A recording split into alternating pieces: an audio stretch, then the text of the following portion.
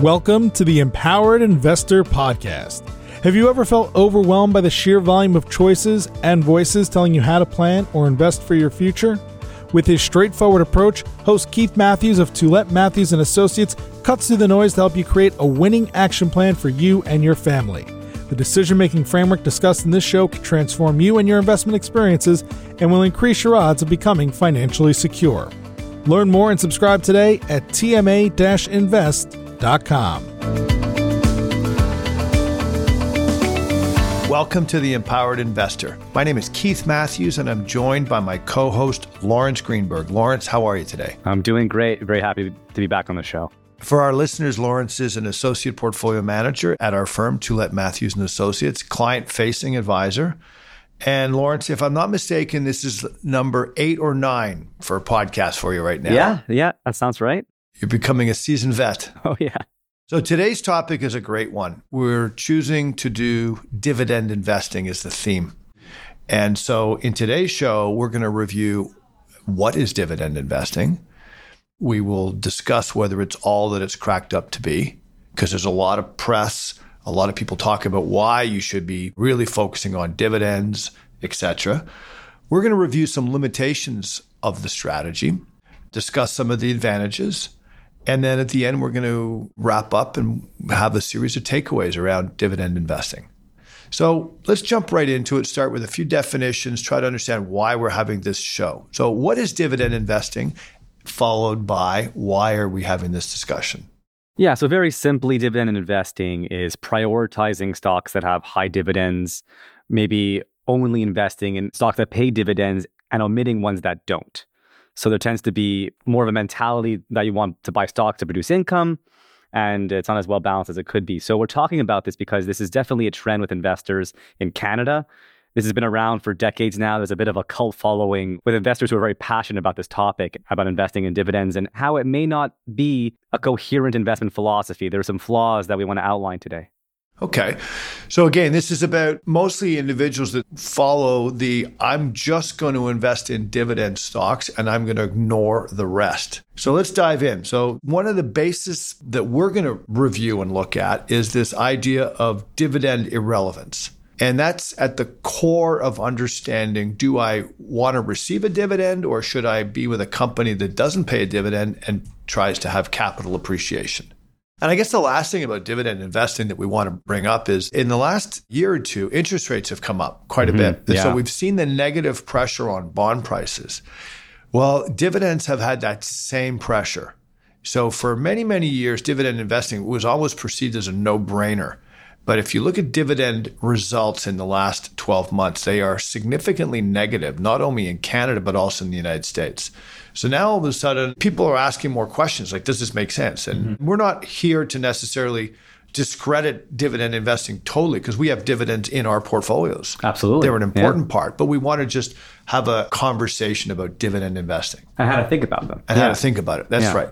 So let's jump into the foundational theory around this concept called dividend irrelevance. What is it and why is it important? Yeah, so it's really interesting. So this was brought on an academic paper in 1961 by economists who afterwards won the Nobel Prize for other research they did, but it was the foundation of this concept that investors should be agnostic or indifferent towards stocks that get dividends versus those who don't, and you're not better or worse off as a result, so you're better off owning the entire market and being neutral. It was reinforced a couple of times in subsequent papers, and that's what we've seen in the marketplace as well, is that investors should be indifferent towards dividend stocks. It seems like motherhood statements, be indifferent. Give us concrete examples now. Like, talk to us about how money would flow from a company as a dividend versus it doesn't flow and it's kept in the company. Yeah, so to outline what we're saying here, I've outlined a pretty simplistic example here. You have a firm, it's ABC Inc. There's one shareholder, and the firm has $1 million of profit this year. The firm has two options on how to use that $1 million.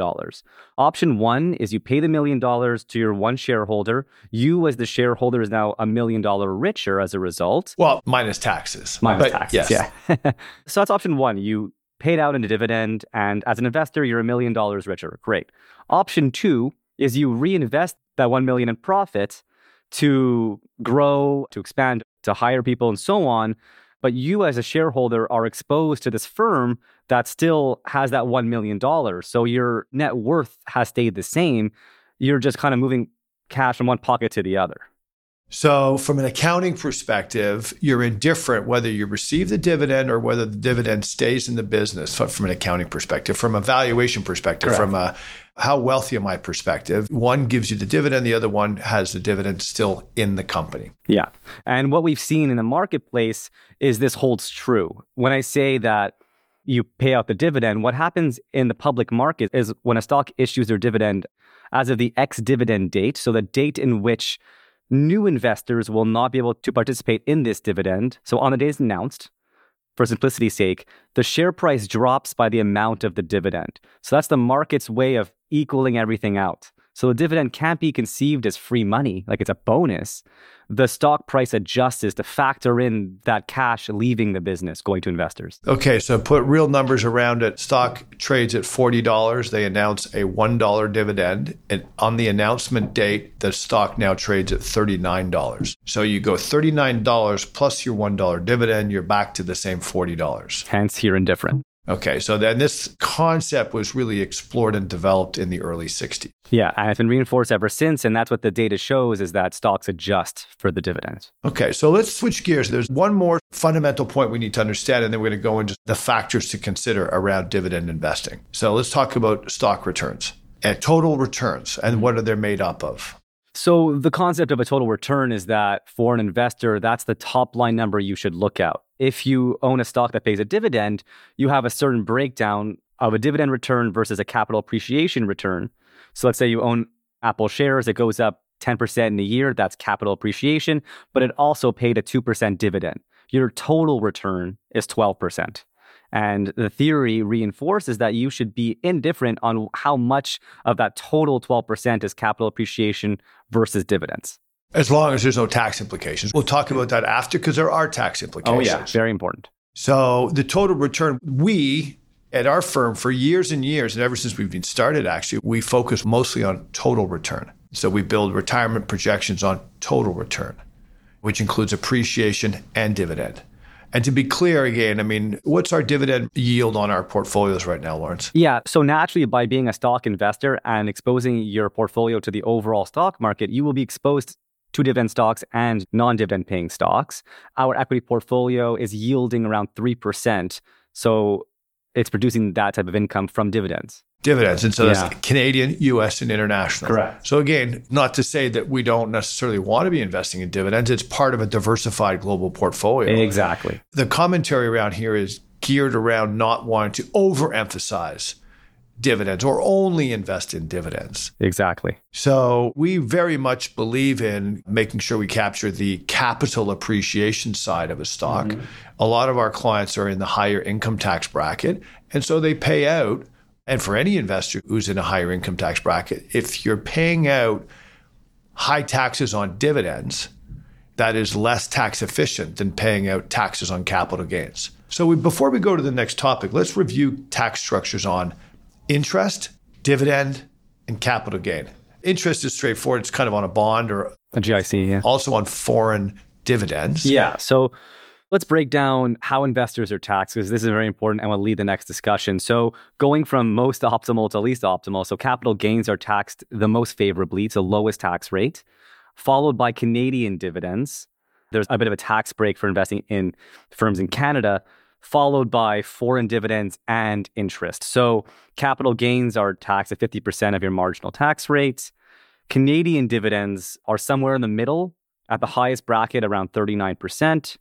And for foreign dividends are treated the exact same way as interest income, which is actually at the highest bracket, 53%. So the least favorable, the most tax. Yeah. So when you talked about capital gain too, 50% of your capital gain goes to your income. And then if you're at the highest tax bracket, half of that. So 25%. Sure. Yeah.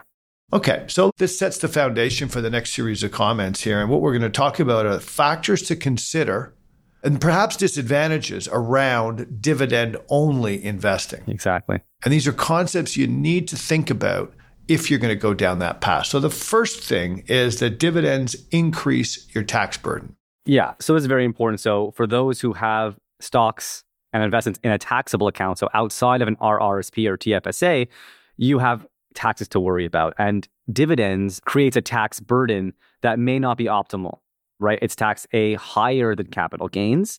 And if you don't need the income, you don't need the cash flow, you're producing income by virtue of receiving these dividends that you may not need and then paying more taxes for it.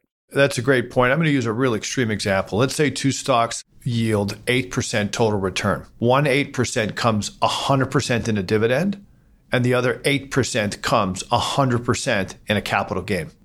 The dividend investor will be paying tax every single year if he or she's at the highest tax bracket, 39%. The capital appreciation holder will pay the tax when they sell the security, 5 years, 10 years, 20 or 30 years, and they only pay 25% of the total tax, assuming capital gain tax don't go up. So that's a pretty major difference in tax rates, all things considered, if we're dealing with the same expected return of a company. Yeah, so two things to be mindful of, right? So is the difference in rates is that it's less tax favorable, it's a higher tax rate for dividends, and it's the whole idea of trying to defer taxes as much as possible, where dividends, you can't do that. It's being triggered quarterly regardless. So very important from a tax perspective to be mindful of the impact. Yeah, and furthermore, even this whole concept of deferring your capital gain, I know that's not part of what this message is about, but there's a massive power in being able to defer your capital gain, because your deferred capital gain compounds over time. So it's actually worth more if you can actually defer it. Absolutely. So we have lots of our clients that have securities that were purchased 20 years ago, 30 years ago. So this is a long deferral we've been going through. Okay, so that's the first factor to consider, which is perhaps the dividend strategy, perhaps not always, because for lower income Canadians, there's some advantages to having the dividends. But for moderate to higher income earners, there's perhaps a disadvantage on the tax front. Let's move to the second front, and that has to do with decreased diversification when you pursue dividend strategies. Yeah, so when you strictly invest in stocks that pay dividends, or mostly, you ignore the rest of the marketplace. So in the US, for example, only 38% of US stocks pay dividends, so 62% of stocks you're completely ignoring. Not a good way to diversify. Similar in Canada, I don't have the numbers, but an understanding of the breakdown here. Here in Canada, stocks that pay dividends tend to be in the energy, financials, and utilities, and underweight things like technology and other sectors, so you're not diversified on a couple dimensions. Yeah. Marcel and I spoke about that in the International Diversification podcast. And we'd be like, well, why would you, when most Canadians have a lot of their money in Canadian stocks, perhaps more than they should, why would you ignore the rest of the world? It's the same concept. Why would you ignore all these great companies? Yeah. Warren Buffett's company, Berkshire Hathaway, does not pay a dividend. Yeah, exactly. So why would you ignore certain opportunities just because you want to really focus in on one type of return? What about the next concept? We're going down a list of about 6 or 7. Dividends are not free money. What do you mean by that? So we've kind of alluded to this already, is that some investors have this bias or this perception that a dividend is a bonus, right? So you invest in the stock and you get this extra return by dividend that goes into your account. And as we kind of alluded to earlier, that's not how it works, right? Your total return factors this in. Stock prices do adjust for dividends and they decrease by that amount. So you're net neutral from a valuation perspective for stocks that pay dividends versus don't. You know what? That's a great point, because I do actually think that investors feel that all stocks give about the same appreciation. That just hit me here. Let's call it 7%. And the dividend, I kind of get on top of that. So I think there's a perception that some people feel that there's that extra bonus. And what you're talking about dividend relevance about 5 minutes earlier is there's no such thing. It's all part of the total return. It's not free money. And you call that a free dividend fallacy. Yeah, exactly. So you're giving up future capital appreciation for receiving those dividends. There's no free lunch in finance, right? So that's an important distinction to make. I thought diversification was a free lunch. Actually, it is, yeah.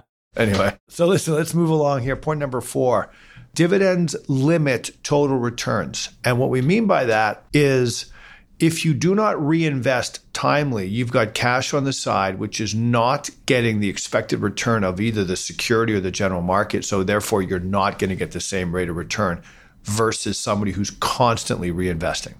Yeah, that's a big one. And that's something investors who fall victim to this may not appreciate, is that if you receive dividends and you don't reinvest it right away, or you're not in a DRIP program, dividend reinvestment plan. Dividend reinvestment investment plan. Thank you. Sorry. If you do not reinvest your dividends and it goes to cash, a period of time may take place, maybe weeks or it's months or maybe even years, where you're not reinvesting, you're not exposed to the market, and that creates underperformance. There's a drag on your portfolio, which is not optimal. To be clear here, what you're talking about is underperformance. Why? Because you've got cash in your account that theoretically should have stayed in that equity exposure to get equity expected returns. And the fact that you've got cash sitting around in your account means it's underinvested and you're missing out the opportunity for the return. Exactly. And I'll go a step further. If you're an investor and you're do it yourself and you have dividend stocks and there's cash piling up, are you making the right investment choices with those funds? Are you chasing things? Are you following into the flavor of the day? And there's room for human error is what I'm saying. And the more you automate things, like you reinvest your dividends or stay invested, the better your outcome will be. For example, how we manage our client assets is dividends are paid every quarter by all the strategies. Mm-hmm. And either one of two things will happen. They will be automatically reinvested in the same strategy, which is simultaneous, pays out the dividend and it gets reinvested the same day. Or our trader, Julie Desrosiers, is going into every single client account within 2 weeks. We're doing a full reinvestment back into whatever asset class has sunk down a little bit, but it's the same reinvestment Always. Is occurring. Yeah. As opposed to when we see client portfolios or potential client portfolios coming in, sometimes there's significant cash positions. We're not talking 1 or 2%. It could be 10, 15, 20% cash. Oh, easily. Uninvested, even more.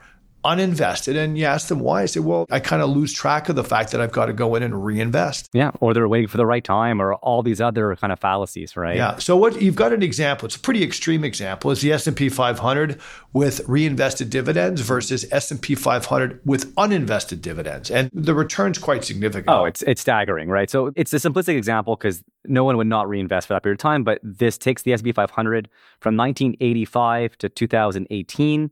And the first example is you reinvest your dividend throughout. Your total return is over 3,000%. So you reinvested every time it was issued and you stayed invested the whole way through. In the second example, you never reinvested your dividends. You were left with a little under 1,500. So half the return just from dividend reinvesting. And no one would do that. It's 40 years of not investing. But the idea here is to show the difference it can make. You're 100% correct here. And if you look at the compounding rate of return, the one that invested dividends yielded 10.68 over that same time period versus the uninvested dividends of 8.4. So about 2.2%, which kind of makes sense. That's the ongoing dividend. But the mere fact of not reinvesting that dividend is absolutely massive. Very destructive. Yeah. That's obviously an extreme example, but the point is still, it's something that investors need to be aware of. How about the next one? And that one's entitled forced withdrawals. In other words, dividends are forcing the return onto you. Whether you want it or not, you're getting it. Yeah, so this is a big one, especially for those that are not currently drawing down from their portfolio. They're not in the drawdown phase. If you're constantly triggering income, i.e. dividends, that you don't necessarily need, you're creating a taxable event, A, and you're bringing your income higher if it's in a non-taxable account. So, for example, there are benefits and pensions like OAS, for example, that are income tested. And by bumping up your taxable income, it's a not optimal tax situation where you could do other things to minimize taxes, like deferring capital gains.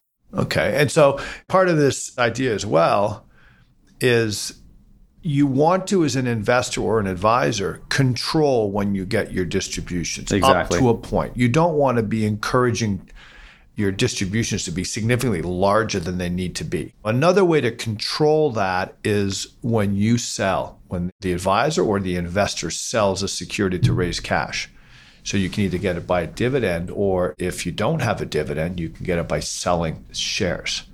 The selling shares creates the cash flow that you need as well. Yeah, so you can create your own dividend when you need it, and it's more tax efficient. Yeah, when you need it on your terms. Exactly. Not when the firm dictates that they want to pay it quarterly, for example. Okay, great points, great points. Well, the next one is a pretty straightforward one, but I want you to elaborate, Lawrence. Dividends are not guaranteed.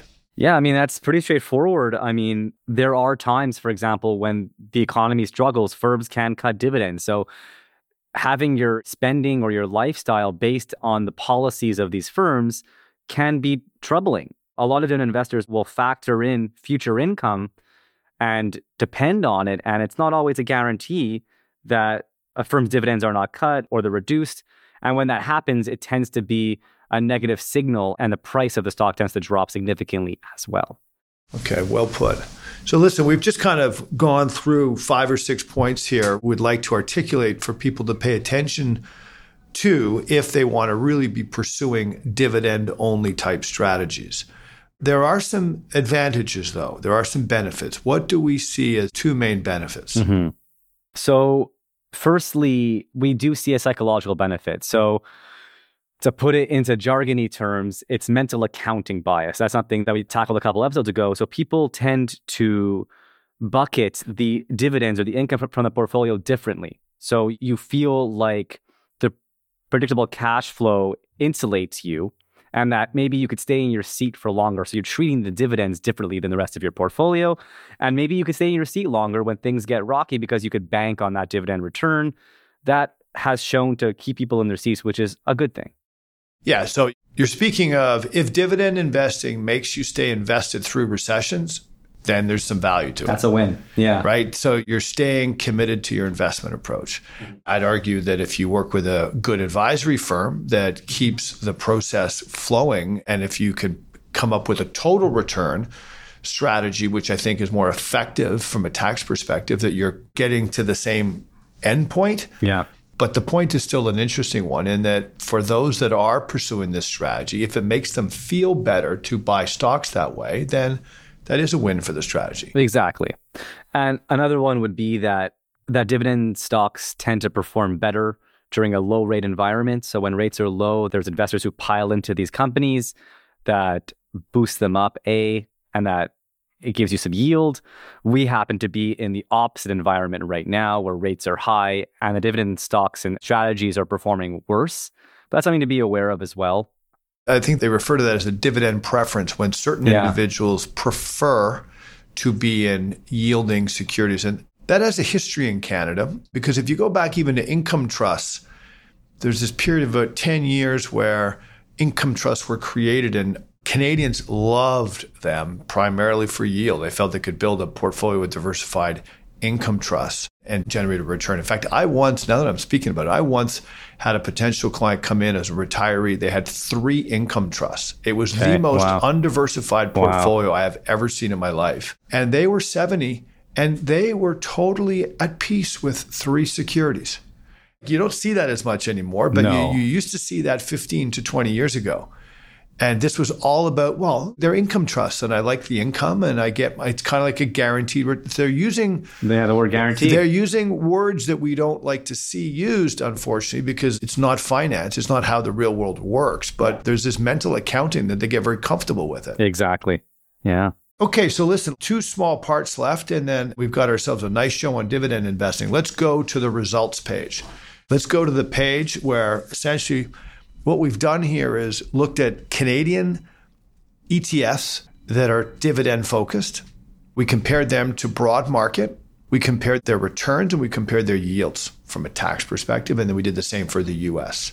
So do you want to start with a couple opening comments in terms of, first, how have they done in the last 12 months with rising interest rate environment? So we took here a couple strategies that tend to invest in higher dividend paying stocks and or stocks that have growing dividends. So there's a real thematic strategy here to optimize and boost yield as much as possible through these dividends. And we're looking at the historical data going back for some strategies almost 20 years. But the 1-year performance for these strategies, I mean, they're underperforming their broad benchmark by 4 or 5 in Canada. So 4 or 5%, which is quite meaningful. So hang on. So if the TSX as of October 31st is at +1. The dividend securities are at -5. Exactly. Okay, fair so enough. Relative performance. Yep. And the two Canadian ones that we used, one is the longest standing dividend fund, XDV, Canadian Select Dividend. And the second one is the TSX Aristocrat strategy. Exactly. These are the two most known ETFs for Canadian dividends. So in terms of the US, the difference is a lot more striking. A lot of it is because in the US, technology has really outperformed, and dividend paying stocks tend not to be technology. And your performance, I'm looking right here, year to date, -8 for DVY, so US Select Dividend, versus the S&P 500 at +10. So the S&P 500, the broad benchmark, is doing 10%. This strategy is -8, so the difference is -18% of underperformance. That's a lot.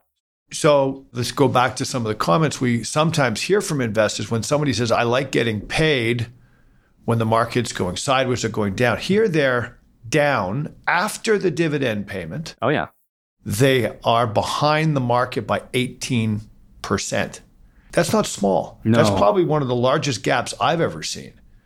And again, part of it is explained because of the dramatic rise of interest rates last year, in the last 12 months. Mm-hmm.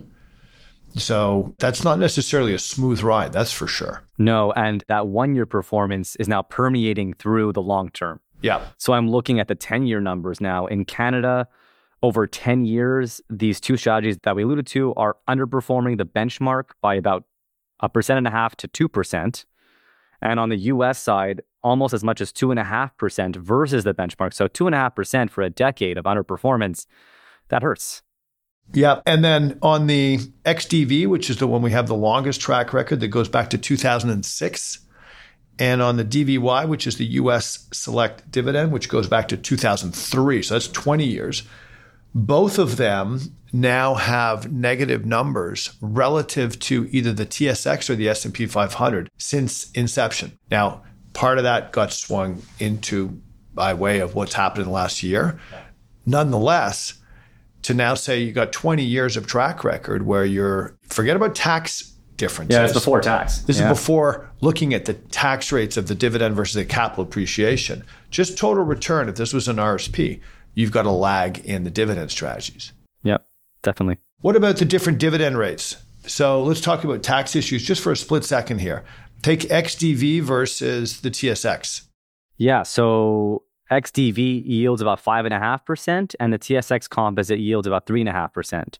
So the dividend strategy gives you 2% more income through dividends. Very similar for CDZ, they have a yield 1% more than the benchmark.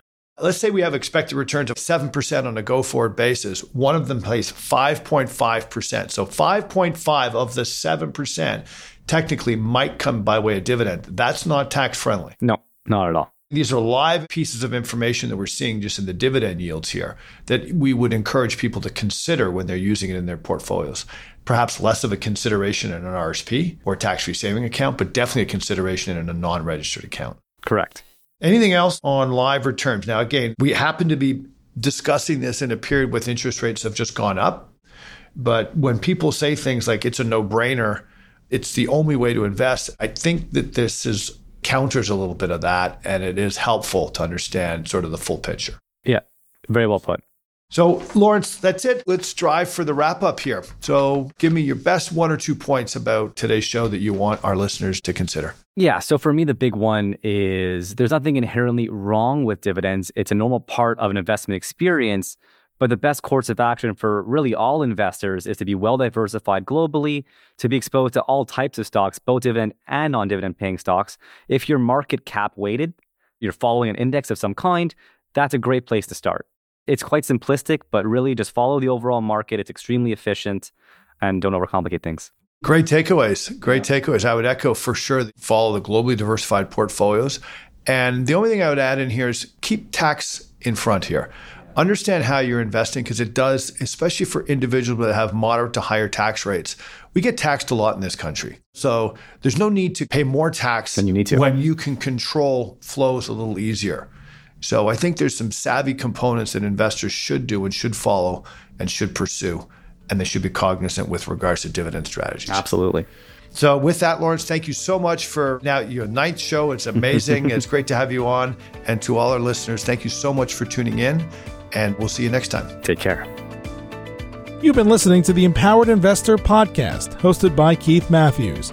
Please visit tma-invest.com to subscribe to this podcast, learn more about how his firm helps Canadian investors, or to request a complimentary copy of The Empowered Investor. Investments and investing strategies should be evaluated based on your own objectives. Listeners of this podcast should use their best judgment and consult a financial expert prior to making any investment decisions based on the information found in this podcast.